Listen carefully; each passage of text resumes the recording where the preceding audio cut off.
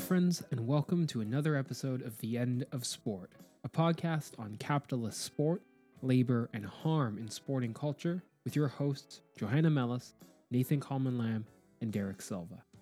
If you're enjoying the show, please reach out to us on Twitter or Instagram at EndOfSportPod, or check out our website at www.theendofsport.com, where you can find details on how to support the show via Patreon. With that said, we hope you enjoyed this episode of The End of Sport.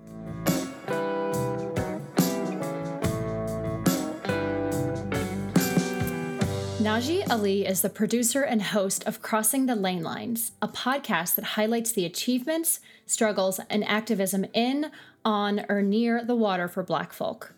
He is a long-distance open water swimmer who swims year-round and also without a wetsuit, which is incredible, in San Francisco Bay, as well as the Pacific Ocean.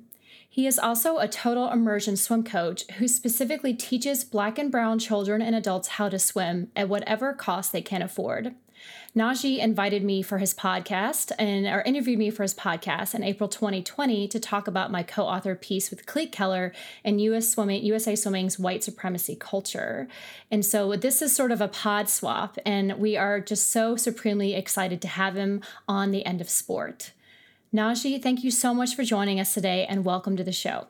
Thank you, Johanna, and as well as you, Derek. I'm really happy to be here. Let me just say before we get started that I really appreciate The End of Sport. It's one of my favorite podcasts. I listen to it each time an episode comes out, and I've learned so much about so many different facets in other sports, but also how you all are pushing the dial with trying to hold the sports world accountable, especially in light of their over gluttonous consumption of capitalism and how they use their athletes. Absolutely. And I think it just, it's been such a wild ride over the last year, and obviously impacted different groups so differently. And I think it's instructive to look back on the last year, especially in light of George Floyd's murder, and just sort of see, how much has the needle been pushed? I think is a question that a lot of us are asking right now. Like, so where are we 1 year, 1 year plus out of COVID, but also 1 year and barely a day after George Floyd's murder. So thank you for sharing that. And so before we dive into the podcast, we'd really love to hear about the role that swimming and aquatics broadly have played in your life. And I understand from prior conversations with you that you very frustratingly and sadly and enraging, really, encountered white supremacy in the water world at a very young age. Now, to the extent that you feel comfortable, can you explain how you got into swimming in terms of when and where and how? And to what extent were you aware of any opportunities to learn how to swim competitively, to surf, etc.? I grew up in San Diego, California.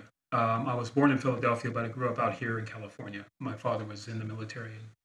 I grew up out here, but he left us pretty early on at a young age, about 8 years old. And so my mom was raising myself and my older sister, and she was working several jobs. And so when I was about 13, like any other young boy, I was, playing Little League. I was running around playing, football with my friends, or baseball, or what have you, basketball. And, I was just goofing off, going out until from sun up to sundown. So in the middle of the summer, my mom came to me and said, "Hey, look, there is this program for inner city kids," which I was, because I lived in the inner city of San Diego. And it was called Reggie. I forget what the acronym, means, but that was what it was called. And she said, "You're going to go down there and you're going to get a job." And I said, I'm not getting no job. I'm having too much fun playing with my friends." She said, "If you plan on living another day, you will go to that place and get a job." So my mother was a woman who grew up in the Jim Crow South. And when she said, "If you plan on living another day, you better start figuring out that this is not open for negotiation. You're going to do what you're told." So begrudgingly, I went down and I filled out the little mini application. And I was hoping I can get a job as a custodian, or maybe mowing lawns, something that I was familiar with. None of the jobs that I wanted were there. In fact, there was only one job that was left, and that was working with a marine biologist at Scripps Institute of Oceanography in La Jolla, California, which is about a 45-minute bus drive from my house. So my mom said, "You're taking a job." So the following week, I had to get up early in the morning and get on the bus and go down there and meet this gentleman. And he was a very lovely man. He was really a wonderful person. He taught me so much about marine life, about sea tortoises and dolphins and seals, jellyfish, and just the whole gamut. I learned so much from him, and he was so patient and kind in explaining everything to me.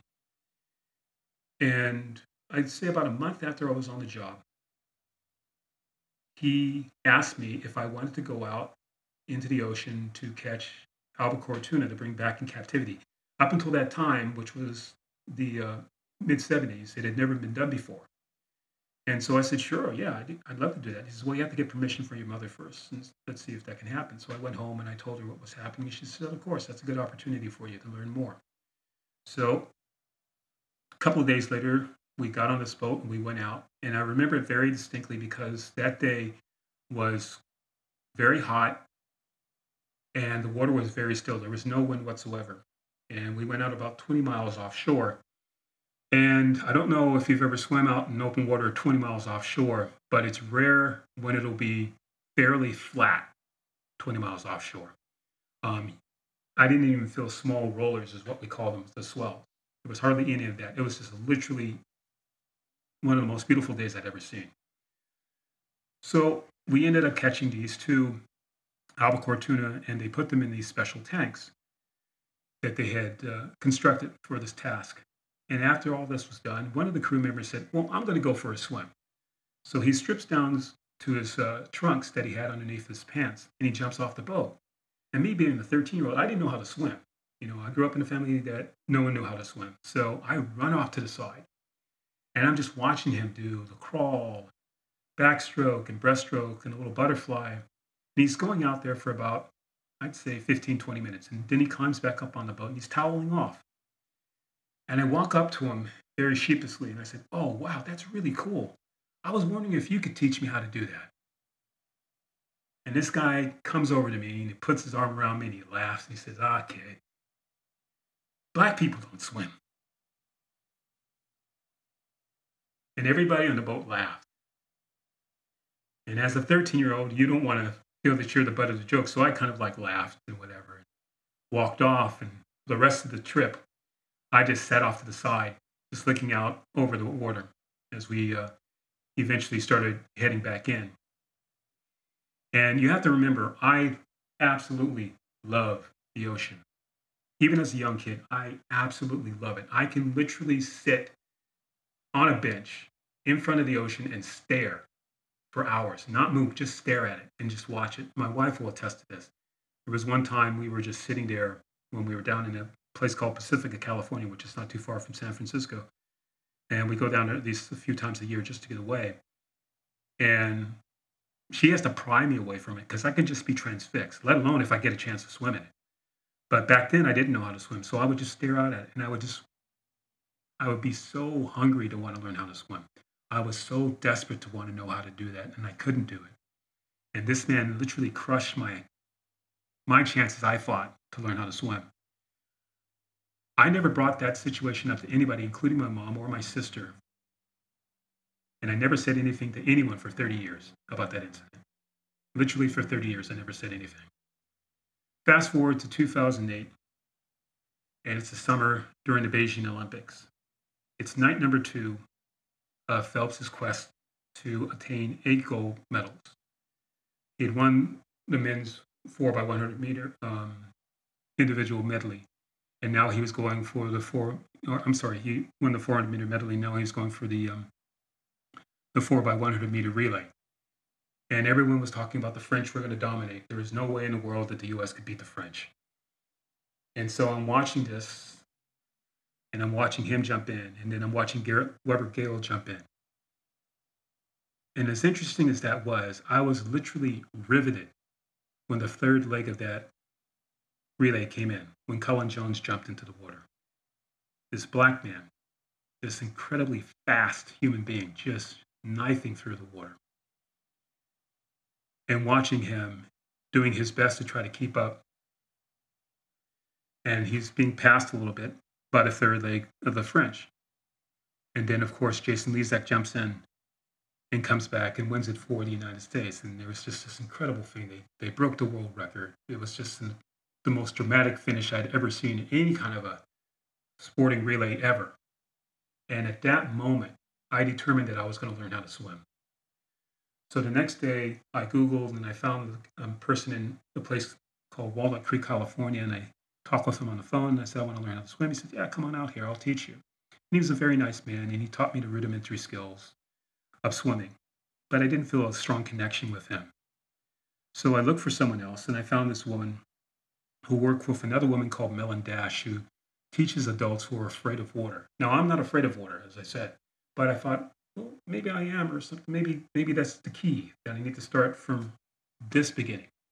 So she also worked with me for a while, and she was very kind, and she realized that I wasn't afraid, but I just needed to learn how to swim. And she deals mostly with people who have an absolute, phobia of water. And so she suggested that I try total immersion swimming. And I said, total immersion swim, what's that all about? She says, you should Google it, check it out. So I did. And this man named Terry Laughlin had invented this way of swimming, or at least not invented a way of swimming, but how to teach swimming. And everything that he had said, both on the YouTube videos that I'd seen, as well as when I got his book, resonated with me. And as luck would have it, there was going to be a workshop that his organization, Total Immersion, was going to give in San Francisco. So I saved up my pennies and I signed up for the workshop. And the person that was teaching that workshop was his eldest daughter, and who was the first Total Immersion coach, Fiona Laughlin. And she's the person that taught me to swim. It was a 2-day workshop, and I was just blown away that it was that easy to learn. And at the end of the workshop, she asked me, what do you plan on doing? And I said, well, I'm going to go back to the pool and work on these drills that you taught me and work on my whole stroke where I can try to get better. She says, do you want to do masters? I said, no, I don't really have an interest in masters. She said, do you want to compete? I says, no, I'm not a person who's really into competition. He says, what do you want to do? And I pointed towards the ocean from where we were doing the workshop, which is at San Francisco State. I says, I want to swim out there. That is the only reason why I ever wanted to learn how to swim. I've always loved the open water. I want to swim out there. So I found a woman who taught open water workshops, and I joined her in her group, thinking that I needed to wear a wetsuit when you did this. And for the first week or so, she was teaching me. Her name was Leslie Thomas. She was a really kind and gentle person. And I was getting frustrated with the wetsuit because it was so constricting. It felt like I was in, another person's skin. I just couldn't get my mobility, and I was really frustrated.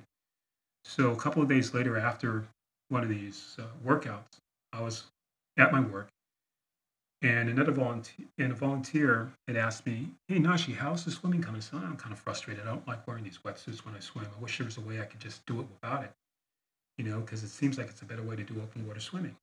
And a person who was sitting next to him perked up her ears, and she says, oh, I swim in open water. As a matter of fact, I do it without a wetsuit, and I'm a member of this club called the South End Rowing Club. You should come down and be my guest. And I said, oh, wow, that's great. And so we made a date to meet up at her club.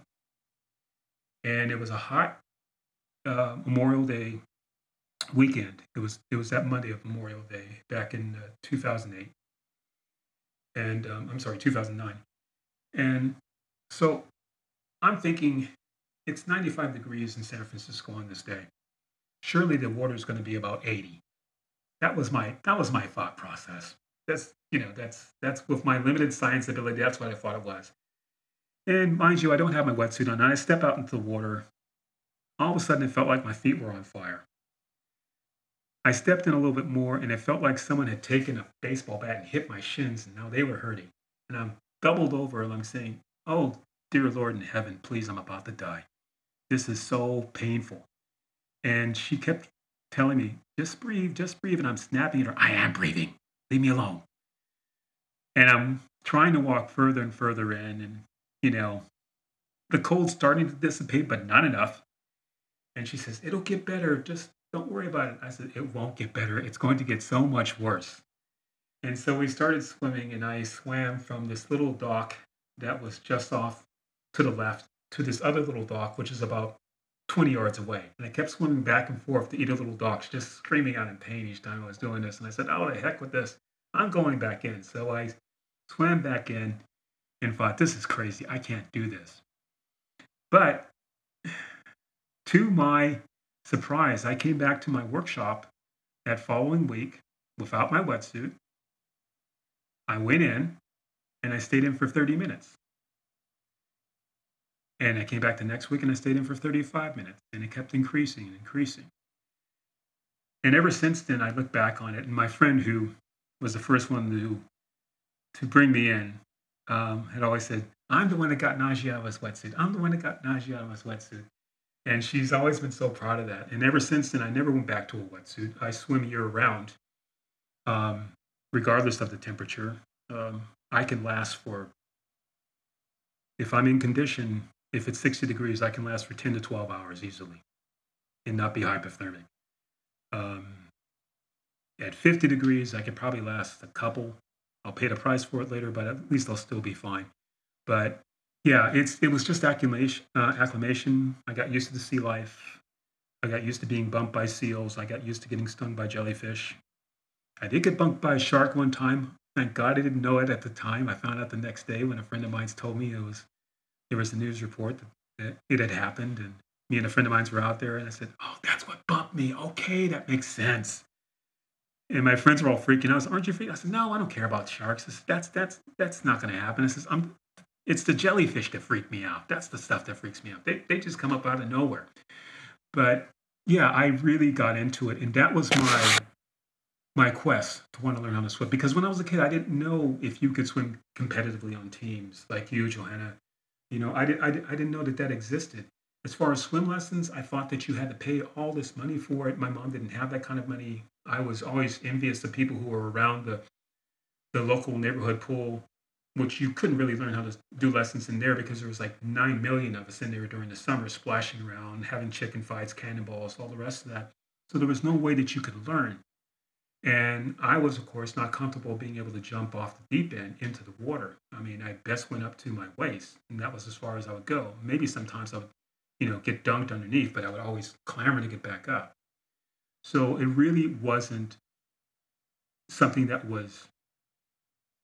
I could, I could understand. I didn't see anybody who looked like me who swam. All these kids were white who were swimming. And it just never registered to me.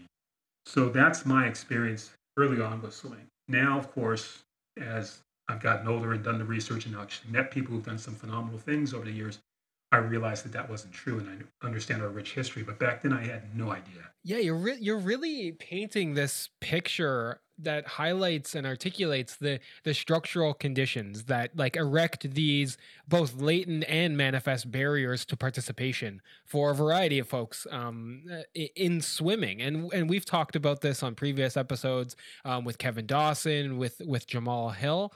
But I'm really curious to get your story as someone who is a black swimmer and who learned to swim later in life.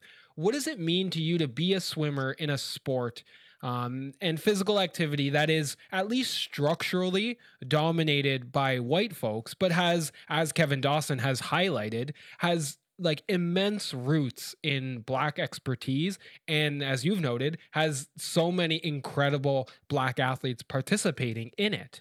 That's a great question, Derek. Yeah, that's one of the reasons, or that's one of the things that motivates me, is because of that rich history. That's one of the things that I made myself really work on, study that history, because for so often, and I eventually joined that swim club that my friend took me to. I've been a member for 13 years at the South End Rowing Club. And sometimes when I would have discussions with people, they'd say, well, I don't know of too many black people that swim.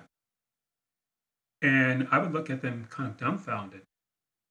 And I said, we've been swimming for, I don't know how many centuries. I don't know why you showed up to the party late, but we've been out here for a long time. And I would bring up things of do you know my friend Charles Chapman? And they'd say, no. I says, Charles Chapman was the first African-American man who swam the English Channel back in 1981. 1981, by the way, that's when he swam it. I says, the first African-American to swim with a relay of the channel was Mike Johnson, 1981. I said, well, that's just recent. I says, do you know who Pauline Jackson is? And they always look at me and they say, no. I says, Pauline Jackson attempted to swim the Catalina Channel back in the 20s when Trudy Ederle was trying to swim the English Channel. I said, Walter Johnson was also a famous marathon swimmer. I said, Willis Hanks, in the 1950s, 5 different times he attempted to swim the channel. Once, I think on his fifth attempt, he came within the 2-mile buoy. Just, and that's the backbreaker. I've had a number of friends who swam the channel, and they said that's the backbreaker. If you can get inside that buoy, you'll make it. But if you don't, and if the current switch, it'll carry you right back out. And unfortunately, it carried him right back out, and it will break you because the next chance that you can get in will be 6 hours later, And if you've been swimming for anywhere from 12 to 14, I don't care who you are, it is morally defeating to have that happen. Yet he tried, and he kept trying, but no one knows about him. But I researched through friends and other things to find out about him. So for me, when I think about that history, that motivates me. When I'm having a tough day or when it's getting really rough out there and I don't want to quit, I think about someone like Richard Etheridge. And I think Johanna and I had spoken about him in a previous conversation. Richard Etheridge was the captain of a group of lifeguards. Well, they were part of the life-saving service, which was the precursor to the Coast Guard of what we all know of today. And they were in Pea Island, North Carolina, on the Outer Banks of North Carolina.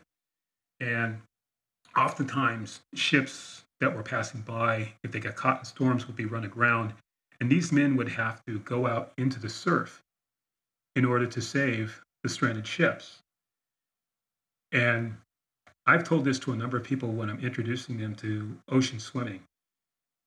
We'll look out and they'll say, could you swim out into a certain kind of surf? If it's like really mushy and there's no breakers, I said, no, I'm not going to swim out in that. That's why I said, I will keep on getting pushed back to shore. There's no way that I'm going to be able to get past it. It's just too many coming at me. I said, if there's a swell and it breaks and I can see it, I can dive under it. And I can keep swimming. I says, but if it's all mush, it's just hitting me in the face constantly. There's no way I can get out there. And I said, think about it. These guys who didn't have the technology or the ideas that I was taught through YouTube and whatever, had to learn this on the fly. These men would drag boats through muddy sand in gale force winds. And when I'm talking boats, I'm talking large barges that would, the kind that you see, those are the Australian lifeguards have the competitions in. And they would row out in waves like they did, even bigger waves.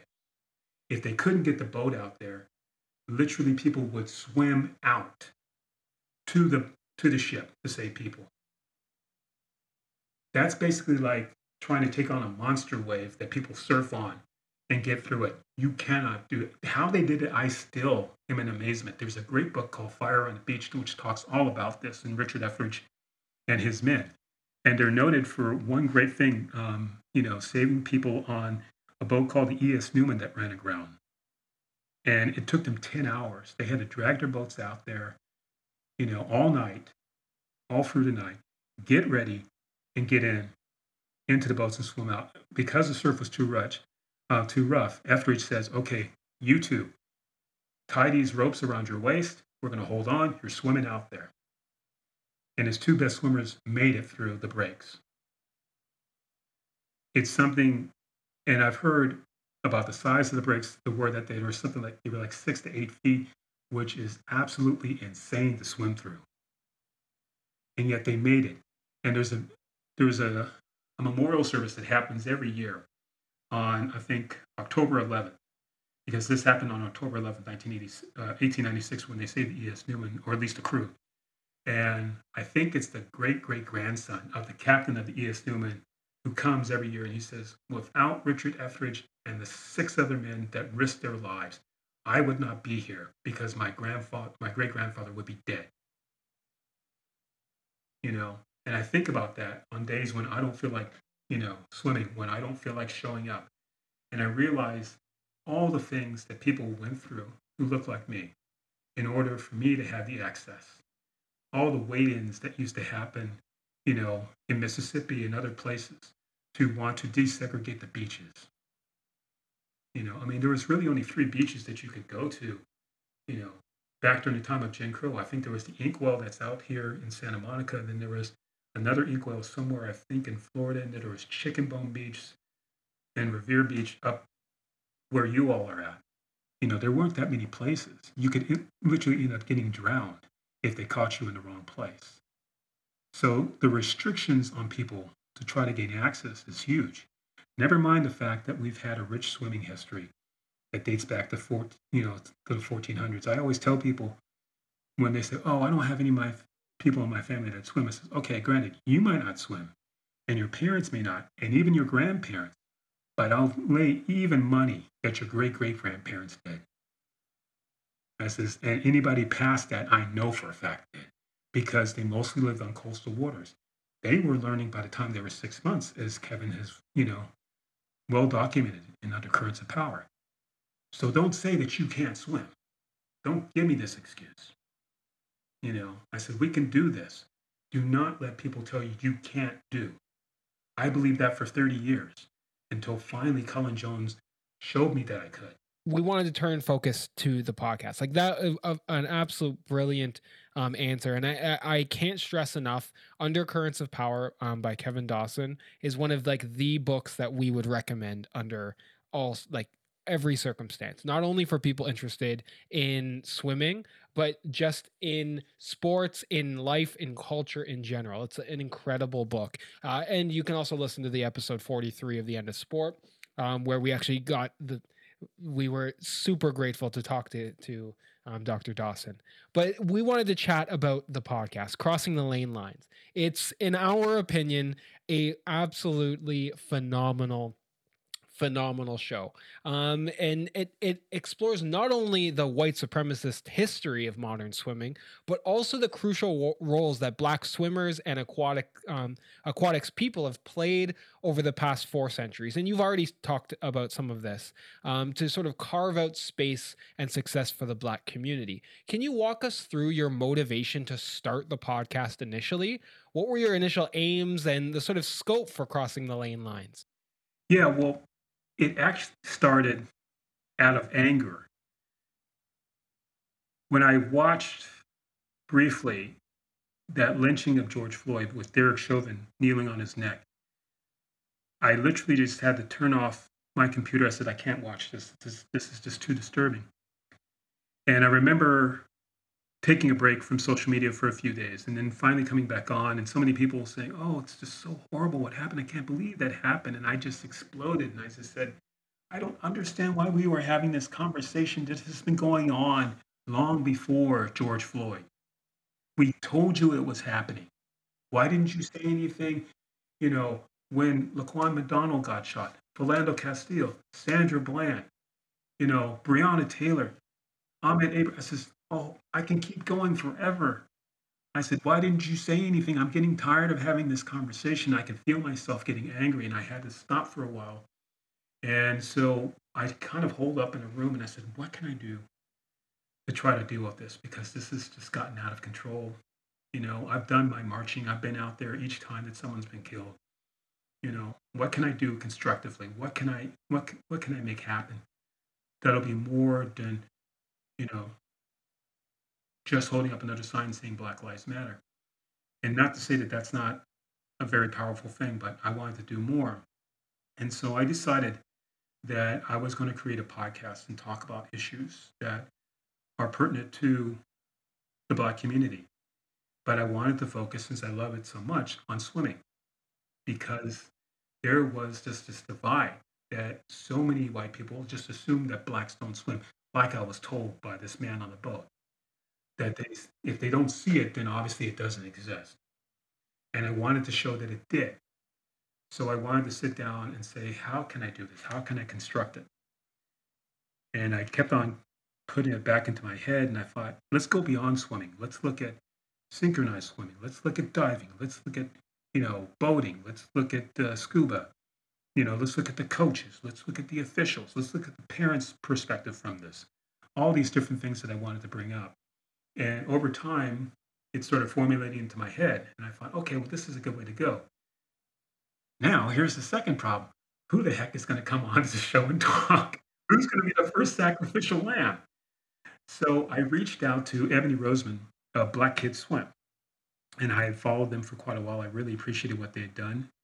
And I wrote her this hopefully very glowing email of how much that I appreciated what they were doing. I said, would you do me the honor of being the first guest on a new show that I'm going to do called Crossing the Lane Lines? And she said, of course. And we went on and we just talked about Black Kids Swim and what was the impetus for it. And from there, I set it out and I had an idea. I was trying to figure out what my next idea was going to be, and I had no clue what it was going to be. And out of the blue, another social historian who both of you might know or you might not know, named Dr. Marilyn Morgan Westerner, had reached out to me. She wanted to interview me for a book that she was finishing up. So I gave her I gave her my phone number, and we talked for quite a while. And I told her my story, and she said, "Oh, that's tremendous." And she said, "Have you ever read my friend's book? Resonating with you're talking about blacks in aquatics." And I said, "Who's your friend?" And she said, "Jeff Wiltsey." And my eyes nearly jumped out of my head. I said, "I've been wanting to talk to Jeff Wiltsey for years. Is there any way that you could ask him if he'd be interested in being a guest on my show?" And she said, "Yeah, sure, sure. I'll get back to you right away."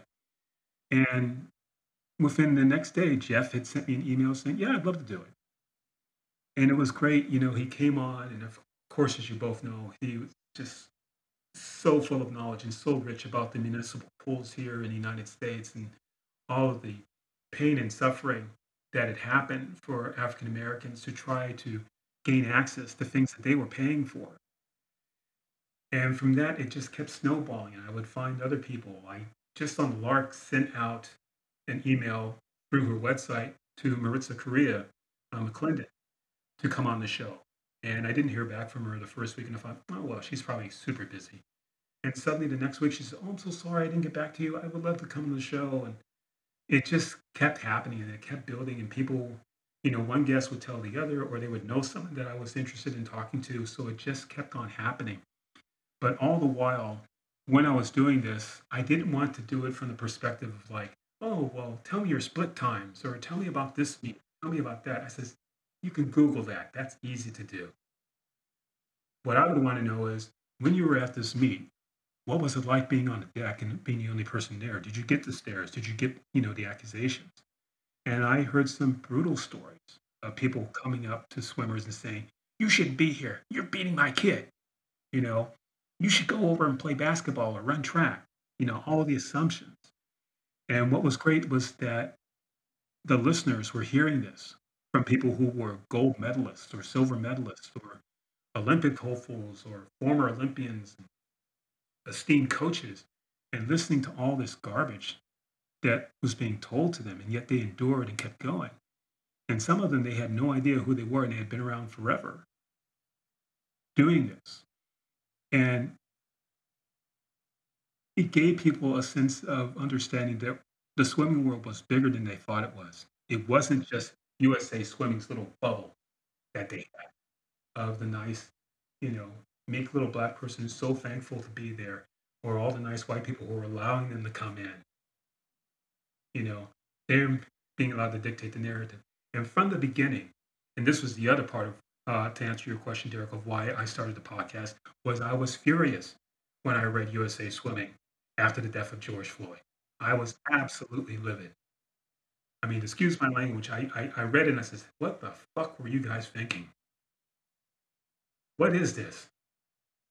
I I could be absolutely stone drunk and write something better than this. This is absolutely disgusting. And I'm glad that Noelle Singleton called them out on that. I'm so happy. I'm so happy that she did that because that needed to happen. They needed to be called on the carpet. And then they give out another response, including the words Black Lives Matter. But by then, for me, my my assumptions had already been made clear. I said, "Oh, so because it's a good image for you, you're going to say that, just like the NBA, just like the NFL, just like the NHL." you know. And just like all the rest of them, once their seasons were over, once it had all died down, all of a sudden you don't see the Black Lives Matter logos anymore. All of a sudden you don't see Lift Every Voice being played. Not that necessarily they had to be, but everything was just seasonal for them. Exactly. Absolutely, absolutely, and that's one of the reasons why I wanted to have someone like Johanna on to the show to talk about that. That's why I was so happy when I heard you guys having Dr. Matt Holder on your show, as well as talking about the whole situation with Clete Keller, to call them out on this ridiculous notion that, "Oh, we can't do anything." What the fuck do you mean you can't do anything? You know, you have a code of conduct that I read on my podcast that said that you could do something, but you chose not to do it. Yeah, one of the things that we really admire and appreciate about your work is the fact that you don't just kind of run through like times, and you go deeper into a lot of these issues than just kind of giving a cursory glance, but you actually ask legitimate questions that connect the sport to the broader structure and the culture of swimming in general. And I really want to get to USA Swimming, and I know Johanna wants to get to USA Swimming. But let me ask you just one more question about the kind of podcast, because if you were to kind of not pitch the podcast, but if you were to tell our listeners like the one thing or a couple things that you really want them to learn, and for you to demonstrate to listeners in your podcast by kind of talking to so many different folks, water polo players, coaches, activists, synchronized swimmers, all different types of folks in the community. If there was kind of one takeaway from the podcast, what would that kind of be? That's a great question. I think the one thing that I want them to take away from this is that we're not a monolith in terms of this sport. We don't just swim. You know, we do play water polo. We are divers. We are um, great coaches. We're officials. We're parents who are struggling to try to make sure that their kids can go to these elite programs and just literally busting their tails off to make sure that every single dime goes towards those kids having the opportunity. Talking about the HBCUs and the rich history that they had in aquatics. Um, you know, it's so broad, and you can't just look at it like saying, "Oh, look at Colin, look at Simone." You know, isn't it so exciting that now you guys are here? I says, "Where have you been?" I said, "We've been here long before they were." I said, "Don't you know anything about Kevin Colquitt? Don't you know anything about Malachi Cunningham? You know, they were elite swimmers when they were around. You know, um, a lot of people say, "Oh, it's so exciting that Anthony Nesty is now the head men's and women's head coach at Florida." I says, "Yeah, he's been on staff since 1999. He's given that school 6 championships on his own. So, hey, thanks for catching up." You know, I love it when people assume when I have Ashley Johnson, not the goalkeeper, although she's great, but the synchronized swim, national synchronized swim coach, that people think, "Oh, isn't that wonderful? She's finally gotten into the game." I says, "No, she hasn't just gotten into the game. If you live back east and you want to try to make the national team in artistic swimming, you have to go to her program. That's the reality. That's how good she is. People come from all over the Eastern Seaboard and the Midwest to go to her because they know that that's their best chance. It's not she's not a flash in the pan.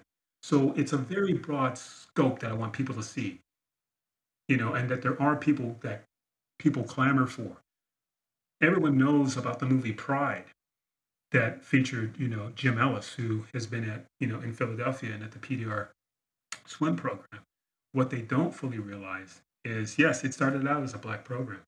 Now, kids of all races beg their parents to somehow give them an opportunity to swim for Ellis because he's that good. He's been in the trenches for a long time. He's done all this stuff. Most people didn't know about Malachi Cunningham coaching at Temple University for 4 years and then LaSalle for 15. I've spoken to a lot of his LaSalle women, and they said, "My God, I, my swimming transformed when I worked with that man." And there he is, an African American who's been at the NCAA level for more than almost 20 years, and no one knew about him. So when you say that all we do is swim, please shut up and do your research. Yeah, and and Derek's gonna ask the next question, but I just want to say for listeners who haven't checked out his podcast, I mean, as someone who was a swimmer, who's a white swimmer, who didn't really know much of most of the history that you detail throughout your episodes with all of the guests that you bring on. I mean, the history, it's so rich, and it is such an educational podcast. And I think what's also really important is that the guests that you bring on, they not only talk about the challenges and the racism and all of the issues that they faced, but the fact that the issues are ongoing, right? Because the thing is that white people, they just want to hear, oh, they struggled and then they triumphed, and then end of story, and it's like a Disney fairy tale. And no, it is ongoing and the fight continues.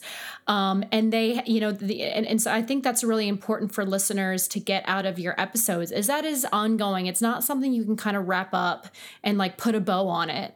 And just to kind of shout out a few episodes, because again, they're just, again, as someone who's a swimmer, but I think anyone who's not, right? Anyone who has any interest in kind of any activity in the water. I mean, the episode with water polo Janai Kerr, to me, that I love that episode in part, and I know Derek knows about this because I immediately texted the guys about it. The part where he talks about how when he was because he was part of the Olympic team, the Olympic water polo team in the 2000s, that when the filmmakers who filmed the documentary Freedom's Fury, which is a documentary about this famous blood in the water polo match between the Hungarians and the Soviets, which is a documentary that I have showed in class and I've recommended so many times, and that I have thought about writing about within my research about Cold War sport and Hungarian sport.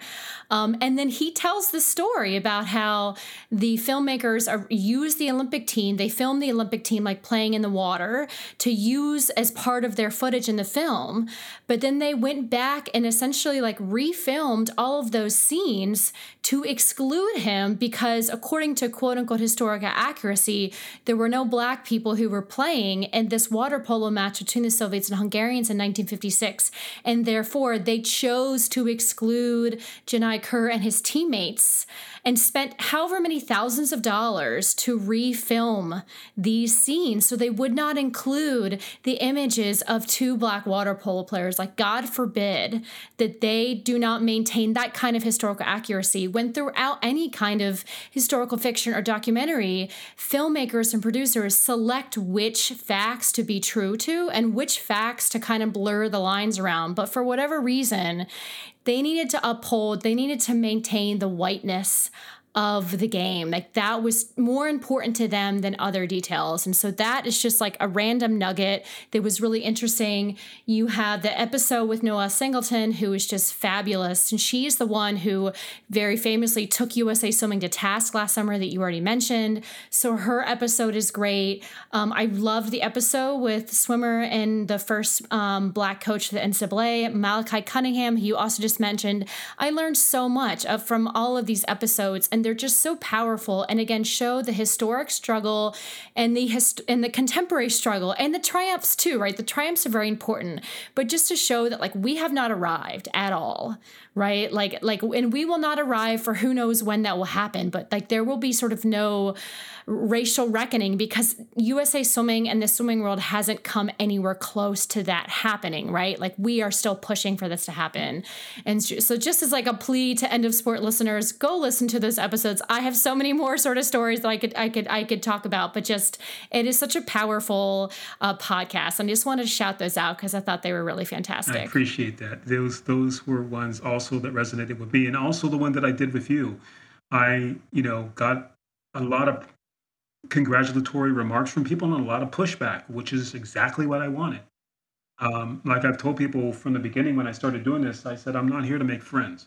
I'm here just to tell the truth and allow people to tell the truth. That's why Noel was on and she spoke the way that she needed to speak. That's why Janai was on and he told about his own experience. That's why you were on, and you and Derek and Dr. Matt Hodler and so many other amazing, amazing people out there were saying factually, this is what is happening. This is not fake news. This is not, oh, well, you're just making up, or I don't choose to believe it. Oh, you don't have to believe it if you don't want to. It's still fact. and until you can prove otherwise, that's the way it's going to stay. So I appreciate that aspect because this needs to get out. These stories need to be heard. And you're right, Johanna. When you are talking about these achievements that they make, and I'm glad for their achievements, it didn't come easily for a lot of them. They had to really, really work at it. And I think a lot of people forget that when they're in the water or on the deck, they have to work 20 times harder. They cannot afford to make a mistake. They cannot afford to have a blow up. They cannot afford to start cussing people out. Why? They'll say, oh, well, look at that nigga. He's acting crazy. I think you like offered the perfect segue to talk about the responses. One of the things that we on the end of sport have kind of not struggled with, but a common theme has been responses to our episodes, because like you said, we're not here to kind of make friends. We're not here to sort of toe the line of sports are great, there's like this amazingly powerful and perfect thing that is positive in every single context, and we have received quite a bit of backlash, whether it be on Twitter or in a variety of different contexts. So I'm really curious to get your experiences and to learn about some of the responses that you might have received to your episodes. Specifically, are there any kind of episodes that listeners kind of overwhelmingly responded positively? And then on like the flip side, are there any topics or episodes where there's been like a lot of negativity sort of projected? And if so, any ideas as to why? Yeah, that is really a great question. In terms of the most popular, it was one that I had with a good friend of mine who lives not too far away from me down in San Jose, California, Rhonda Harper, who is a professional surfer. She's also a surf coach, and she is training two young women from Senegal to get ready for Tokyo. And everybody loved that because that wasn't too long after the paddle outs for George Floyd, and everybody thought, "Well, this is fantastic. We're all doing this. We're all in this together. We're doing this and that and the other thing. It's so cool, all of us, as one."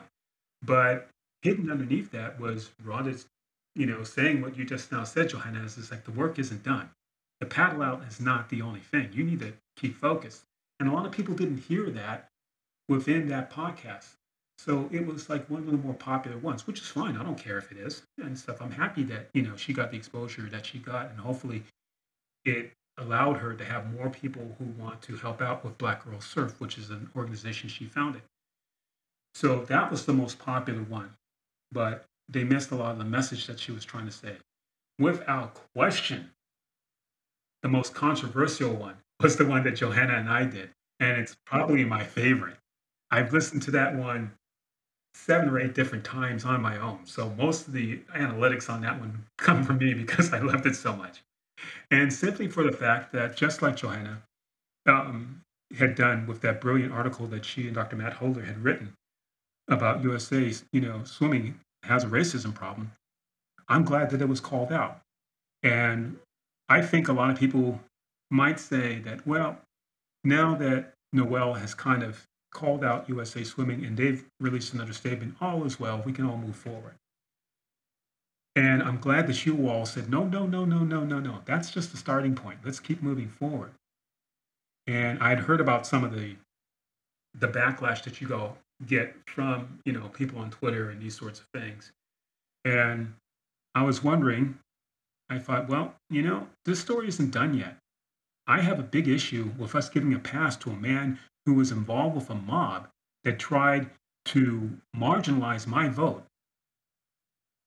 for the president of the United States, saying that mine doesn't count because of the color of my skin. I have a big problem when you can't accept the fact that your man lost and you lose your mind, and then you go and try to storm the Capitol. Actually, you storm the Capitol. You defecate, inside the building. You urinate inside the building. You end up having 5 people get killed, 140 Capitol police officers being injured, some pretty severely. And you have the nerve to tell me, oh, well, let's move forward. It's in the past. Let's move forward. And here's Clete Keller with his Olympic jacket on, wandering around. Now, granted, he wasn't being violent as far as I know. The video didn't show that from what I understand. But that's not the point. If I'm in there robbing the liquor store and you and Derek are in the driver's seats waiting to take me away, you're just as guilty as I am. So I don't care if you're busting up stuff or not. You're out of line. And on top of that, which is why I really pressed this when we spoke during that podcast episode, Johanna, is that I decided to read out that code of conduct that they had, where it said any prospective, current, or former member that does X, Y, and Z, which is illegal, can be barred, can be sanctioned, can be banned. But yet here you are as USA Swimming saying, oh, well, there's not, he's not a member right now, so there's not a lot we can do. Let's just move forward. I have a problem with that, and that's why I kept on calling them out. You can't expect people of color to want to be involved in your organization when you're acting like this.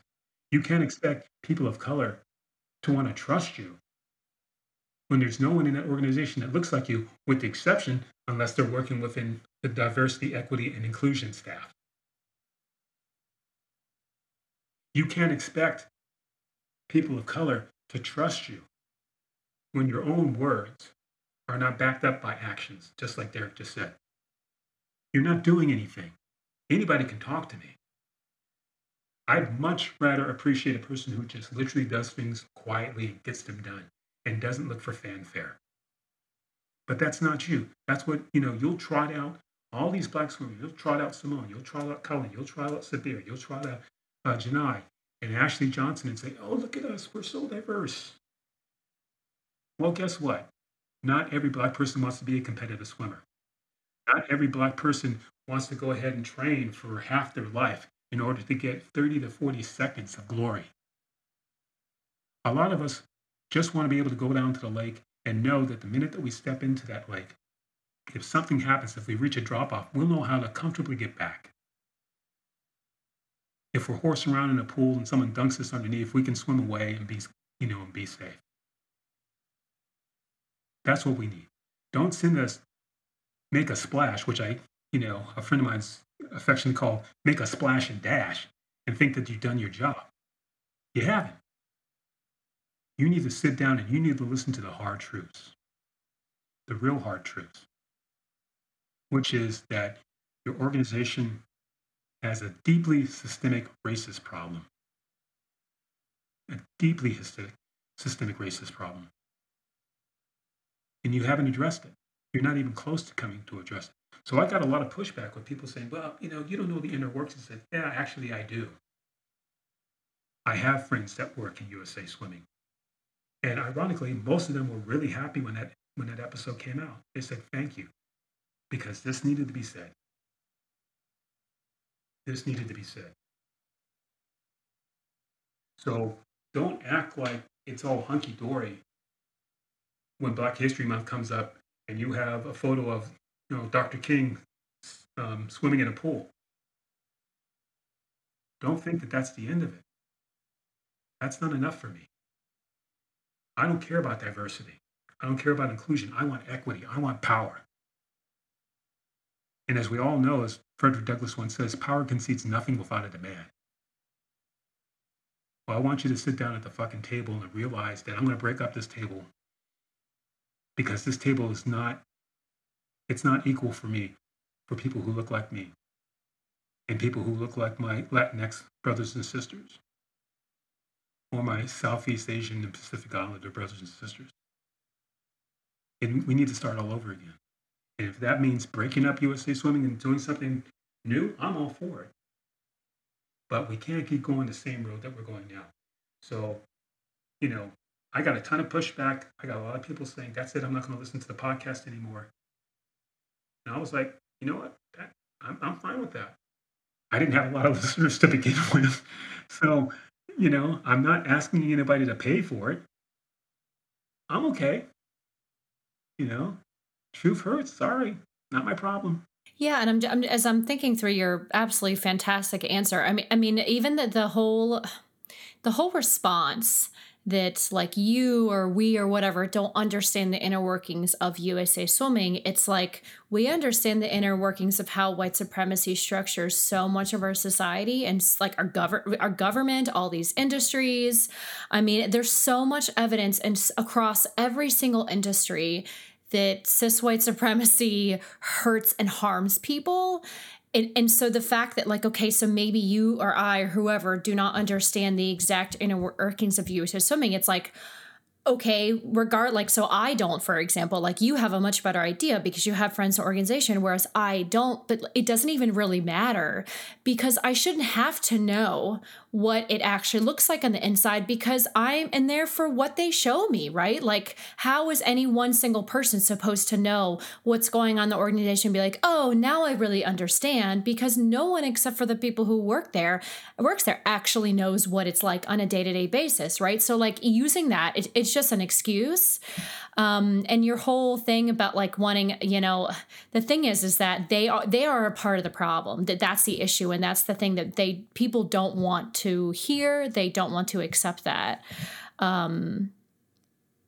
Yeah. So I mean, you already answered sort of my question about sort of your thoughts about USA Swimming. So which is wonderful. So I think I'll kind of go to the next one a little bit, which is to like, to what extent do you feel like people are maybe people within or even people without USA Swimming? To what extent do you think they're maybe hearing the message that you and your guests are trying to give throughout the podcast? And kind of what has their response been that you are aware of? Well, like I mentioned before, I think people on the ground, coaches that I know, and some of the parents who were involved with USA Swimming strictly from the ground standpoint get it right away because they see the reality on the ground. I have a good friend of mine in Buffalo, New York, who has a multiracial swim club. And I remember I was on Facebook one day and he had sent out a message. And it was right when Ramadan began. For your listeners who don't know, I'm Muslim, progressive Muslim, but, Muslim nonetheless. And he had asked, how can I go about being sensitive to the needs of my Muslim swimmers during Ramadan? And I was so blown away by that question because Mike was taking a moment to try to be sensitive to these kids, to make sure that he was being respectful. And I had given him some suggestions. And he was so touched by that.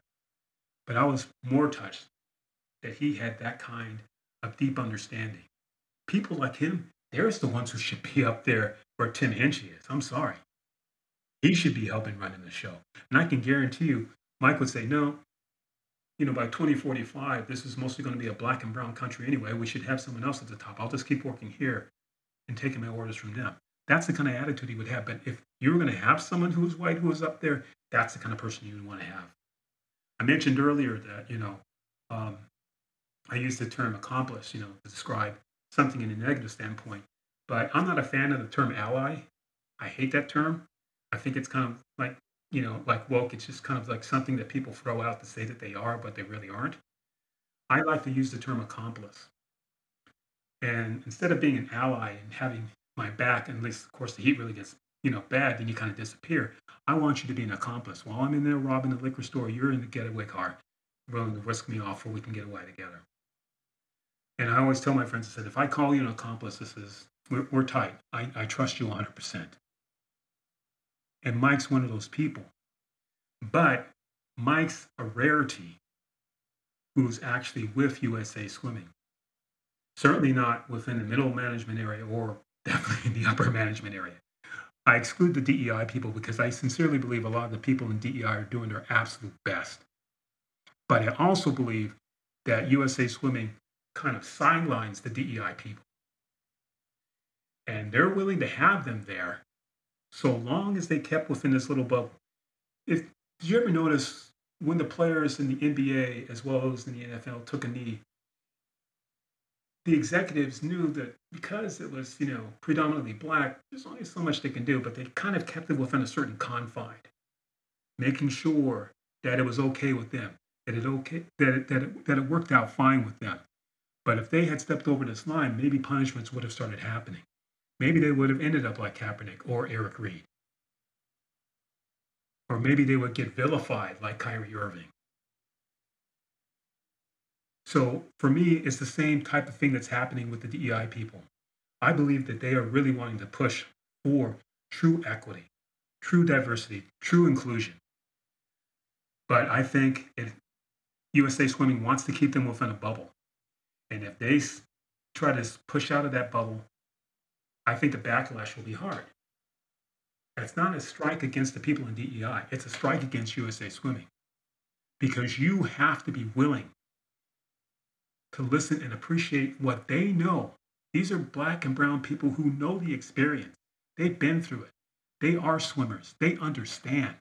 They've been on that deck and had to suffer the slings and arrows at meets. Their parents had to listen to people saying, well, what the heck is this little, blah out there swimming and stuff? They should be playing soccer or basketball or baseball or whatever. As if we don't have a right to be there. So you need to sit down there and listen to them. If you're not willing to listen to them and really, really do the work, I ain't got nothing to say to you. I don't even want you to look at me. That's one of the reasons why when people ask me, are you going to join USA Swimming? Because I know that you're trying to form a youth swim program. I said, no, there's no way in the world I'm going to do that. I am not joining them. I can't in good conscience do that. They are not where they need to be. And I won't subject my kids to that, because that's not right. It's already tough enough for them. I don't need to make it worse by being with an organization that doesn't care about them, except when it's February 1st through February 28th, or when it's, Latinx History Month. I'm not interested in that. It's either 365 or nothing. Absolutely. And you and I have talked about this before, and I definitely, I feel for people who work in quote unquote sort of DEI positions, because they're between a rock and a hard place, right? And they're there to kind of put Band-Aids over huge cultural, company organizational wide cultural problems. And unless, that there's, I would be shocked if they were given the funding and the power and the agency to be able to enact what they think is right, no matter how willing, no matter how, how much expertise they have, right? Is that they are up against a, decades long white culture, which is built upon this long history of white supremacy that we've talked about, that scholars have shown, and that you are demonstrating on the podcast. I mean, they're working against these enormous tsunami waves. So, I mean, I feel for them, and I feel for them when I critique USA Swimming, because I would bet, although I obviously don't know, but I would bet that the critiques are passed on to DEI folks, right? Is they are the ones that have to address the critiques, and not the top of the organization that needs to look at themselves in the mirror, right? DEI people are there to handle these critiques and to kind of show, oh, look, we're making an effort. And that isn't fair. And, yesterday I put this on Instagram in response to some of your comments, and I put this on Twitter, looking at the staff directory page of USA Swimming's website. And, you can only tell so much by looking at the pictures and looking at people's names. So this is not a science, any kind of in-depth or sort of scientific study, but, they have 71 people listed on there, and 61 of them have pictures along with the names. And out of the 61 people, 23 of them appear to be white men. 30 of them appear to be white women, which is interesting. Then there are 2 black men and 1 black woman, which is just, and again, to actually do a true study, more information is needed. So this is a very, very rough thing, and not, again, more study needs to be done. But it is interesting that for me as a white woman, it's very interesting to see 30 white women and one black woman, right? And to me, that shows the the whiteness of the organization, right? That it's not like gender, at least within the structure of the organization, doesn't quite seem to be an issue anymore. But that means that there are all these white women that are, upholding by de facto of working for an organization and at least from appearance's sake, like not pushing for broader diversity and equity, right? Like according to these numbers, the buck stops at white women, right? Because as long as they have positions within USA Swimming, they seem to be fine with it. Again, I don't really know because I'm not privy to those conversations, but as someone who's looking at the website and demanding more inclusion and equity, that's what I see. For people who may know, for example, the history of Title IX, which very famously expanded the funding and opportunities across gender lines for women's sport. I mean, research shows that white women overwhelmingly benefited from Title IX and not black and brown women, right? So it's part of this history that I continue to be a part of and that I continue to benefit from as being a white woman. So, I mean, the thing is to go, this is a very long-winded way of sort of going to your point about, whether someone does or does not know the inner workings of the organization. That only matters so much because the public image and the public actions are what people like myself see and what swimmers see, what black and brown swimmers see. And it is very clear, according to their outward actions, that they are not centering the needs and the aims and the experiences of black and brown people, right? They're not doing that. And you see, that's a good point, because one of the things that I try to tell people who I meet, and we talk about things such as the HBCU swim programs that used to exist and how badly I would love for them to come back. And people say, why? And it's just because, just like Ebony Rosman once said on my very first podcast, everybody needs to be in a majority at some point in their life. Everybody needs to be. That's so critical. Be there. And there's nothing more frustrating than when you're out there and you're looking up at the deck and the person doesn't look like you. Your swim partners don't look like you. Everybody in the stands doesn't look like you. Your parents are out of place. But yet at the National Black Heritage Swim Championships, I'm just another face in the crowd. No one's looking at me because I look just like you. Oh, there's your coach. Oh, your coach looks just like my coach. That's cool. Or if you're going to a place like Howard, or if you're going to a place like Morgan State, and you look around and everybody looks like you, you know how empowering and how encouraging that is. And I know a lot of people think, well, I never thought of it that way. So of course you don't think of it that way because you're white. You don't have to think of it that way. Because in everything in your world, white is normal, the way the world is supposed to be. And your real genius is that for so long, you managed to convince us that was the way it was supposed to be too. Well, convincing, and I guess convincing definitely, but also enacting violence, right? Part of it is convincing and but also using violence, as you know, and as you've talked about in your podcast.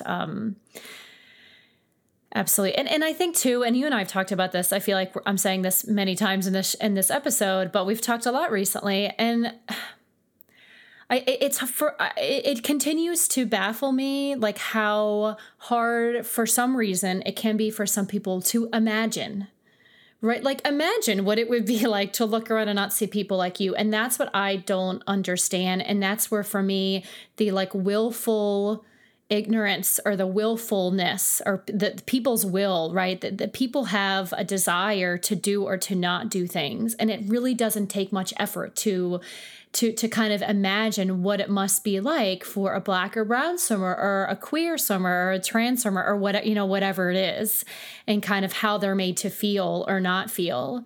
But again, I just think at some point people's personal decisions and their wills come into it. At least that's what I think. Well, absolutely. And if you want to know something even more devastating, Johanna, is you're just talking about the pool. We haven't even touched on open water. You want to look around at places where no one looks like you, come into my neighborhood. I mean, it's not very often. I mean, I have friends who are people of color who swim open water. But in terms of Black people, not that many. Marathon swimmers, I pretty much know all of them, you know, nationwide. Possibly worldwide, I know most of them. There's not many of us. And the ironic thing is, goes way back to what we said at the beginning of the podcast. Where did we learn to swim? Open water. That's what we learned. We learned in the oceans. We learned in the rivers. We learned in the bays. That's where those kids learned. That's where you first started. Like Kevin Dawson brilliantly brought up in his book. They take rides on manatees. They take on crocodiles and kill them for sport. If they saw a shark when they were in the water, they didn't panic. They were like saying, come at it. Let's see who wins this fight. And most of the time, that person who was in the water with the shark would win it. But this is history that no one knows about. Not even my own people know about it. And when you tell them, it's, oh, that can't be true. I says, why are you buying into that narrative that says it's not true? We need to break away from that because we have a rich, I mean, an incredibly rich swimming history. Before white people even dipped their toes, for 400 years, hardly anybody would get into the water. Why? Because they had this superstition. A lot of people don't realize that most sailors from the 19th century backward didn't know how to swim. Most white sailors didn't know how to swim from the 19th century back. And people might think, well, why didn't he know how to swim? Well, if you're on a ship and you're out in the middle of the ocean and it sinks and you can't see land, what's the point? And to a certain extent, that's decent logic. Because there's no one who's coming to rescue you, so of course not. But here's the fascinating thing. And I always tell this when I go and speak to people sometimes about Blacks and swimming, and especially open water swimming. I always ask them, have you ever seen, there's this famous drawing, I don't know who did it, but it's like you're looking down into the hull of a ship and you see these drawings of all these slaves lining the ships, just packed in there like sardines. And I always ask them, I said, why are they in there? And people say, well, they're packing them in there for to get maximum profit before they can send them off to the new world because a lot of them, at least like a third of them are going to die along the passage. I says, you're absolutely correct. But there's a bigger answer. Try again. And they'll say, well, they were down there and they were chained because they might mutiny. I says, right again. But there's a bigger answer. What is it? And that's when it gets silent. And I always tell them the same thing. I says, the reason why they are down in that hull, the reason why they are chained, the reason why they're packed in there for they can't move is because, God forbid, if they got onto that deck and if they could see, just like Kevin Dawson had said, if they can see shore, they're jumping off and they're going to swim to it. They're jumping off and they're going to swim to it. Oh, and by the way, they're swimming with chains. And they're making it. And shore isn't necessarily, a mile or 500 meters or 1,000 meters that you can see.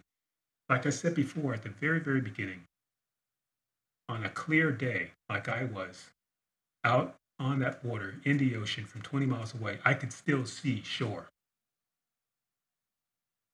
That's how clear and that's how far it can be. And here are people making it. So please understand this when I say you are really coming from a rich swimming history. And it drives me absolutely insane when I constantly have to keep repeating this to my open water swim friends. And I always tell them, I says, please pick up Kevin Dawson's book. Please read Jeff Wiltsey's book. Please listen to my old interview with Charles Chapman. Please read about Pauline Jackson, Willis Hanks, Walter Johnson, a number of other people whose names now I'm forgetting that have been around and who swam long distances in open water. And it's very hard. It's really difficult for me because a lot of times, and I would always tell this to a good friend of mine, Mina Roden, who's a phenomenal marathon swimmer. She's an African-American woman that lives here in the Bay Area with me. We always used to laugh. He said, you know what? You and I are going to be the ones to be the first for a lot of these swims that we do. We'll be the first. And that's a damn shame. because we have so many people, who could have the opportunity to do this.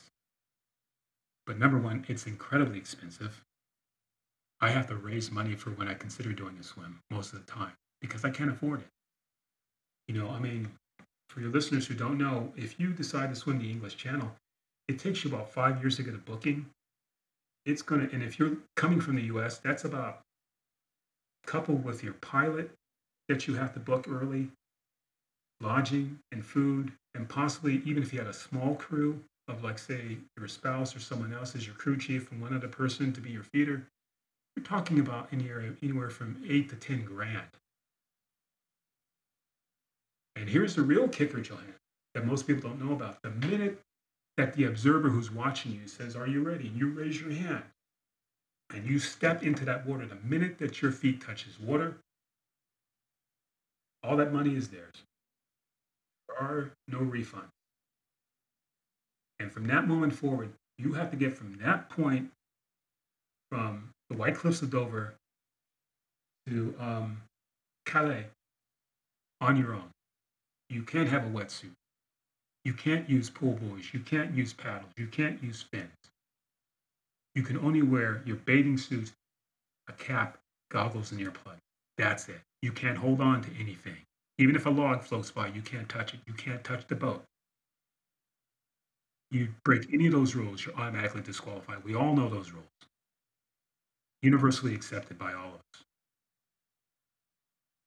So it's a huge financial commitment. And there's no guarantee if you go over there, the weather's going to hold up. I've had friends who sat around for 2.5 weeks praying that the winds would die down enough where they could swim. And they never did. And they had to return. You're not going to get the money back from the plane flight. You're not going to get the money back from the hotel. You can hold on to the reservation, but you're still going to have to come up with about $6,000 to $7,000 again to go back over there. Is it worth it? So when you talk about open water swimming, right now, the reality is it's pretty much a white sport, just like swimming in general is. But it's much more involved in terms of how expensive it can be at times. I was going to say, thank you for detailing that. And I was going to mention this earlier, but my internet come out, so I had to drop out for a little bit. But I mean, I did I did a couple like open water swimming races when I was little, like a mile in the ocean, or one time I did like a 2-mile lake swim. And I hated it. I just, I just not being able to see how much longer I had. And also it's way different. And I think for people who may not be avid swimmers or even, don't really swim that often at all, there is a huge difference between the pool is a very like controlled environment. At least from my perspective, someone who tried open water swimming a long time ago and just really didn't take to it. And like, I mean, you're doing an amazing job of really detailing how hard it is. And you're teaching me because I don't even know anything about these prohibitive costs, but it's also, I mean, the idea for me of getting in water that cold, that's a no-go because I hate cold water and all my old friends would tell me how much I hated it when I swam, but also just kind of like how long you swim. I mean, the idea of just like swimming for miles and miles and miles without a break, and I think like you are well suited for it because you really like that challenge and you really like that environment it's not for me, but I really appreciate you detailing how expensive it is because like you said, that really amps up because of global racial inequities and global racial capitalism. That is why it seems like it's an even more white arena than it is in sort of like pool swimming. Does that seem about right? Absolutely, it is. And I mean, there's definitely prohibitive costs, obviously, within pool swimming. And, it's not to say that every single open water swim that you want to do is going to cost you $1 million. But some of them, if you're traveling to another state or to another country, it's going to really, really challenge your pocketbook. I mean, there's things that you can do locally, but if you're stuck in Nebraska and you want to do an open water, you're going to have to go somewhere to do it, whether it be on the West Coast or on the East Coast or down in Florida or down near the Gulf. Or, like I said, if you're going over to England, or if you're going to New Zealand to swim the Cook Strait, or if you're going to Japan to swim Tsugaru, Or if you're coming here to California to swim the Catalina Channel, all these different places, or Molokai in Hawaii, they cost money. You have to find a place to stay. And yes, there are a lot of people who are very generous about helping you out with some deferred costs. You can stay with friends who you know through the open water swim community. But that's not a guarantee. And even if you did, there's no guarantee, like I said before, that you're going to be able to do that swim. And for a lot of Black people, they're like, say, why in the world would I do that? And like you said, I don't want to deal with the cold water. I get that. I don't like being able to not see the bottom. I get that too. You know, and like you said, in the pool, you have a controlled environment. You probably ran the same split times when you were doing breaststroke and butterfly for several years. I can promise you, you will never have the same open water swim experience twice, ever. No one has ever said they've had that. And oh, by the way, none of us like getting in initially. We all hate that. At least the cold water. That does make me feel better. Cold water swimmers like myself, we all hate it. That's the worst part of it for all of us. I invoke more profanity at that point than ever I do in my lifetime. But that being said, it's exhilarating once you get going. But unfortunately, I have to motivate myself. Like I said, there's not a lot of people that look like me that do this. I luckily have a friend of mine who I see all the time. And she and I can lean on each other. But my other friends, they've got all sorts of people that look like them. And it doesn't happen within the open water swim community. When I've gone to places, or when I've worked as an observer, or when I've worked as a crew chief, I've been mistaken for just being, oh, well, why are you here? I feel like saying, yeah, I'm the one who's running the show today. I'm the one who trained her or him. You? What are you doing here? Oh, well, I thought, what did you think? Just because you're the Black guy doesn't mean that you're like some, low-level person. Don't assume. But sometimes that happens. I've been at competitions for friends, and I've helped them out, and I've gone to get their bags because I didn't want them to deal with it. I would deal with it for them, for they could just concentrate on racing. Someone said, oh, those are the swimmer's bags. I says, yes, I understand that. My friend is the swimmer, and I'm getting his bag. I'm not stealing anything. Calm down. Oh, I didn't mean that. Yeah, you did.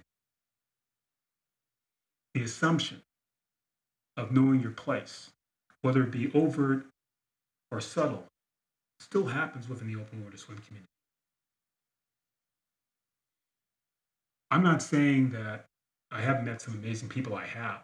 I've met very progressive people. I've had people who really want to try to change the narrative and see what's going on. But I always tell them the same thing. That's great that you want to see more diversity. I want to see it too. But the first place that we need to start is confronting the fact that there is not access for them to have swim lessons. Even if there is a YWCA, how do you know that they can afford to get to that YWCA? And even if they can't afford to get to YWCA, how do you know that they can afford the goggles and the swimsuit? And even if they can afford all that, how do you know this can't just be a one-off thing, that they can't afford to constantly keep coming back? All these different things you need to ask yourself that you might be taking for granted, because, one of the things that always drives me crazy is when people say, well, I learned to swim when I was 3 or 4. I'm like, oh, well, good for you. You had access. I said, I didn't. In my neighborhood, hardly anybody knew how to swim.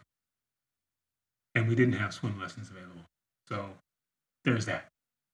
So don't look surprised when I tell you I learned to swim at 43.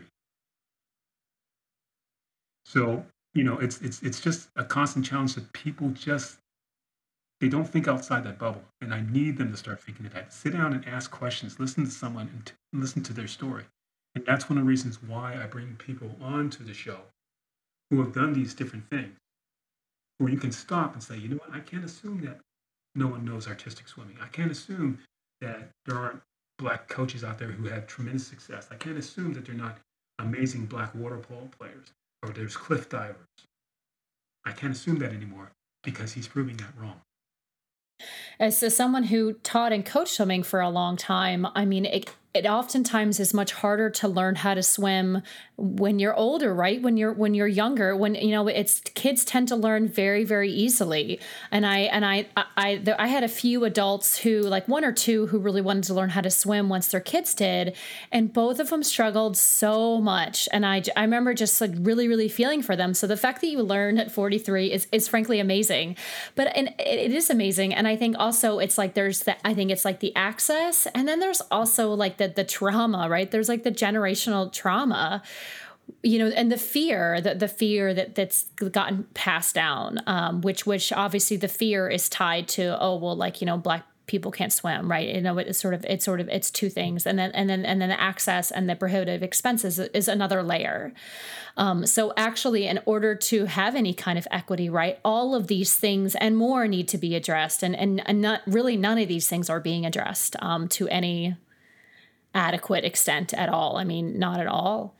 And sort of relatedly, we've talked about a lot. We talked a lot about the Black community, but I obviously, like, this is an all white people issue. And I know you agree with me on this.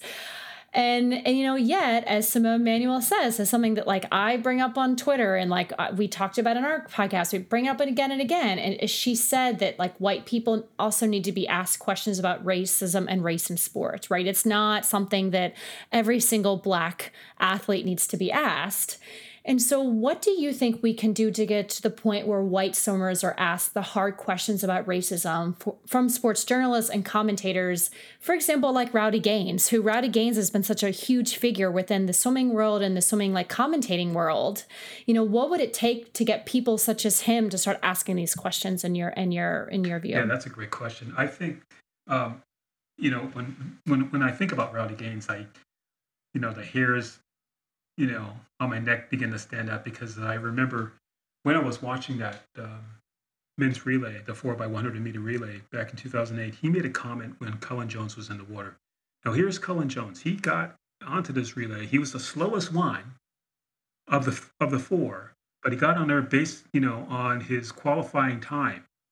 And I'm thinking, who cares if he was the slowest? Dude, all those guys, all four guys from each team, what was it, like 32 guys who were swimming, from all these different countries. They're the 32 fastest people in the world. He ain't slow. He didn't get there by being slow. He got there because he busted his butt off. And you're making a comment like that. So for me, it's, white swimmers, God love them, especially within USA Swimming. And I know there's a lot that are working on Swimmers for Change and these sorts of things.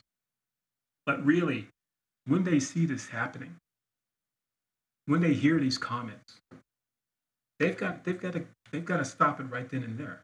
They've got to cut it, And and to your point, when they're asked about, oh, what does it mean for, like, are you excited that, Simone, won the gold medal,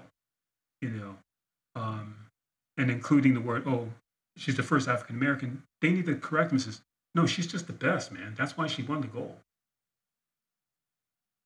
It's not about her race. It's that she worked the hardest and that she had the best race. That's why she's up there on the podium. I'm not. And you need to call people like Rowdy Gaines and other conservative commentators out on that sort of thing. Whether it's malicious on his intent or not, I can't speak to that. But it comes across that way. I think someone said, it's not what you say, it's how it makes a person feel. And people need to understand that, is that, we have to endure that all the time. Like I've said before, when my friend Mina Roden swam the Santa Barbara Channel Islands from this place, Anacapa Island, back to the mainland, they said, oh, she's the first African American to do it, which was true. She was. More importantly, and I think that Mina would have really appreciated it in some ways, is like saying, yeah, let's look beyond that. I worked hard. I swam hard. Let's concentrate on that. The fact of my race shouldn't be the main focus. I worked hard just like everyone else. I've said this 100 times before. I said, it doesn't matter if it's 6.2 miles, which is the minimum for a marathon swim, or if it's the infinity amount of miles that you want to go. All of them are hard. And anything can go wrong. You are in a predatory environment if you're out there in the ocean. I've had friends who've had to be pulled because tiger sharks were circling them. So, all bets are off. You've got to deal with the swells, the chop, the wind, the cold, holding your food down. All these different facets, and mentally trying to get there. There's a lot of other things that you need to factor in. Not the fact that, this person's African. Your racing got nothing to do with it. You're training and you're busting your butt off. That's what has to do with it. So when people like the Rowdy Gaines and the others are going to bring up these things, this is no. I said, she's up there because she's the best. She's the best. The fact that she happens to be black, okay, yeah, good on you. We all noticed that. But I also noticed that she dusted my ass when she passed me, to beat me at the wall. They didn't ask Alexiak, how does it feel being the first white Canadian to, tie for the Olympic record in the women's 100 meters? They didn't ask her that. They said, how's it feel to to be tied? I'm not sure if they said the first, what the first African American who's ever done it make history or not. I wouldn't be surprised if some journalists hadn't. But you need to cut that off. So it falls on them because we got to do that we got to walk out there. We got to field those questions all the time. We have to go ahead and constantly, like I said earlier, be on our toes because that's what's going to be asked. If we act up about it, they're going to look at us surprised. Why are you so upset? But it'd be much more powerful if a Katie Ledecky or a Michael Phelps or, whoever it is, cut them off, said, no, they're just good. They're just flat out good.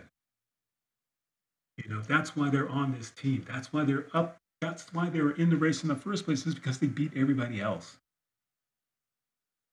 And they worked hard and they had that little something that makes them better than the rest of us. We're all elite athletes. You were an elite athlete in the Division I, school. Doesn't matter if you went to the Olympics or not and stuff like that. You were way better than the rest of us. That's why they brought you there. Not because, this is Johanna Mills. She comes from Virginia and all the rest of this. No, that's nonsense. You busted your tail off to get to that point. That's what it's going to come down to. These are hundredths of a second that separate everybody. That doesn't involve race. That involves your technique. That involves your training. That involves your race preparation, knowing your opponents. All these girls have swam with each other for years. So in the NCAA, they know each other. They know each other's characteristics. She just figured it out at the right time, and she did what she needed to do.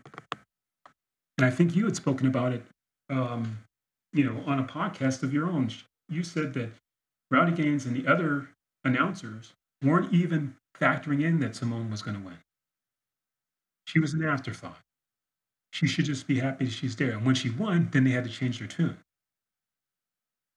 These things need to be called out constantly. And until they do, it'll be more and more normalized. To say, Colin Jones is this, and Simone is this, or Leah Neal is this. Yes, they are great swimmers. End of story. Next question.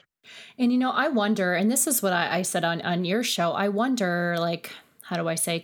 And I had said in your show that, I don't think these commentators and these journalists realize what they're doing. I don't know if it's an issue of education. I don't really know what the issue is. But I wonder if they were to start pointing out the whiteness of the athletes, if that would push the conversation to say, you know what, actually, this makes everyone feel uncomfortable. So how about we just, stop talking about race? I don't know if that's a solution or not, but white people don't like talking about their whiteness. They don't like talking about racism, right? Because it makes them, for whatever reason, they feel guilty about it because they haven't sort of come to terms with it. They haven't reconciled it. They haven't faced it in the mirror, and they haven't faced how they have benefited from it. So I do kind of wonder if they were to start pushing that a little bit harder, if the white athletes themselves maybe would realize, this question is really inappropriate. I mean, maybe they would say asking me about my whiteness is racist, because people, white people will say that. They'll say you're playing the race card and you're racist. Like, no, it's not. You're not the only one receiving it, and no, it's not. But yeah, I don't know. I'm really kind of torn on sort of what could be done. So I don't know. I'm kind of up in the air about what could be done, and maybe that might push the needle a little further. But I just don't know. And I'm right there with you. I mean, that's what I'm suggesting is just a start, but there needs to be a lot more work, and it needs to come, from that side of the aisle, as opposed to, like you said, that Black people need to somehow make this right. I says, well, I didn't create the problem. You're basically asking me to pay for something I didn't break. That's not my responsibility. I mean, it's victim blaming, right? If we want to kind of use like a term in sort of an age and adjacent field, but it's blaming the victimized, the minoritized communities for their own suffering and tasking them with solving it, which is just some kind of mental gymnastics, I guess, is kind of how I would say it.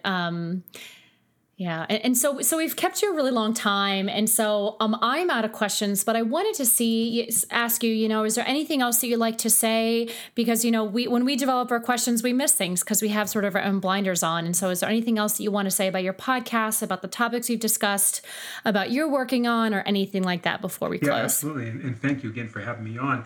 The one last thing that I did want to say is I have grave concerns for the Tokyo Olympics that are coming up. I have really great concerns. In my personal opinion, they shouldn't happen. I think that the Japanese population is less than 2% vaccinated at this point. And in particular, for those athletes who are going over who are swimmers, it's particularly acute, especially for the parents or anyone else who's coming in there. You're talking about an environment. Number one, it's obviously going to be indoors. Number two, as we both know, it's very humid when they heat up those pools. And as we both know, this virus is aerosolized very well. So if there's someone who's in there who is not vaccinated, which it sounds like a lot of the people who are residents of Japan won't be, this could be a super spreader event. And my feeling is, and I know I'm probably in the minority, is we shouldn't be doing this. It really, really isn't worth it. But the IOC is beyond corrupt. I mean, it's a sexist, racist, homophobic, borderline fascist organization that is only seeing the dollar signs because they know that all their marketers are already lined up and they're not going to be able to hold them off for another year. They know that. And my feeling is, you know what, you're just going to have to take one on the chin. I know you're not going to do that, but if you had any integrity, you'd take one on the chin and say, okay, it's canceled. And I feel bad for the athletes because I want them to compete. They're phenomenal people. They work so hard. But I want them to compete in some kind of a safe environment. This is a once-in-a-lifetime pandemic. I don't want to see anybody having to suffer any more than any of us have had to suffer over since March of last year. It's just not worth it. And that's just my feeling. Absolutely. We totally agree. And absolutely. I mean, it's not a surprise that they are pushing forward. And I'll be curious, how, I mean, there's clearly a lot of resistance in Japan itself. So yeah, I'll just sort of be curious how things develop. I mean, Olympic boycotts have been, boycotts in the sense of like when there's a massive resistance in a host country or a potential host city, those can oftentimes be successful, not every time. So I will be curious. But then again, with only 2% of the population vaccinated, it's not like they should necessarily be demonstrating in the streets and all that other stuff, right? I think that's unfair to expect that of them. And obviously there are other ways to kind of protest and show, your discontent with what's going on. But I'm hoping that it will be canceled. And I feel awful for the athletes, for sure. I mean, they're losers in this whole thing, but I just, we don't need to be causing any more death that's already happened. And goodness knows in this country, we've been causing plenty of people to die from COVID. So we don't need to be doing that anymore. Yeah. Well, Naji, thank you so much for coming on. This was such an amazing conversation, and we honestly could have kept going for hours.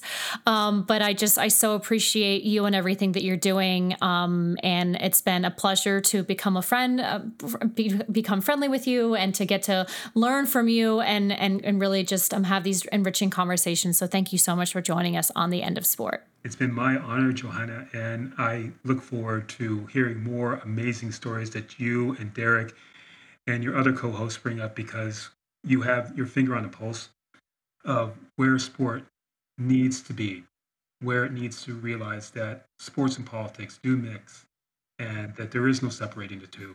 And I thank you so much for just constantly keeping your finger on the pulse for that.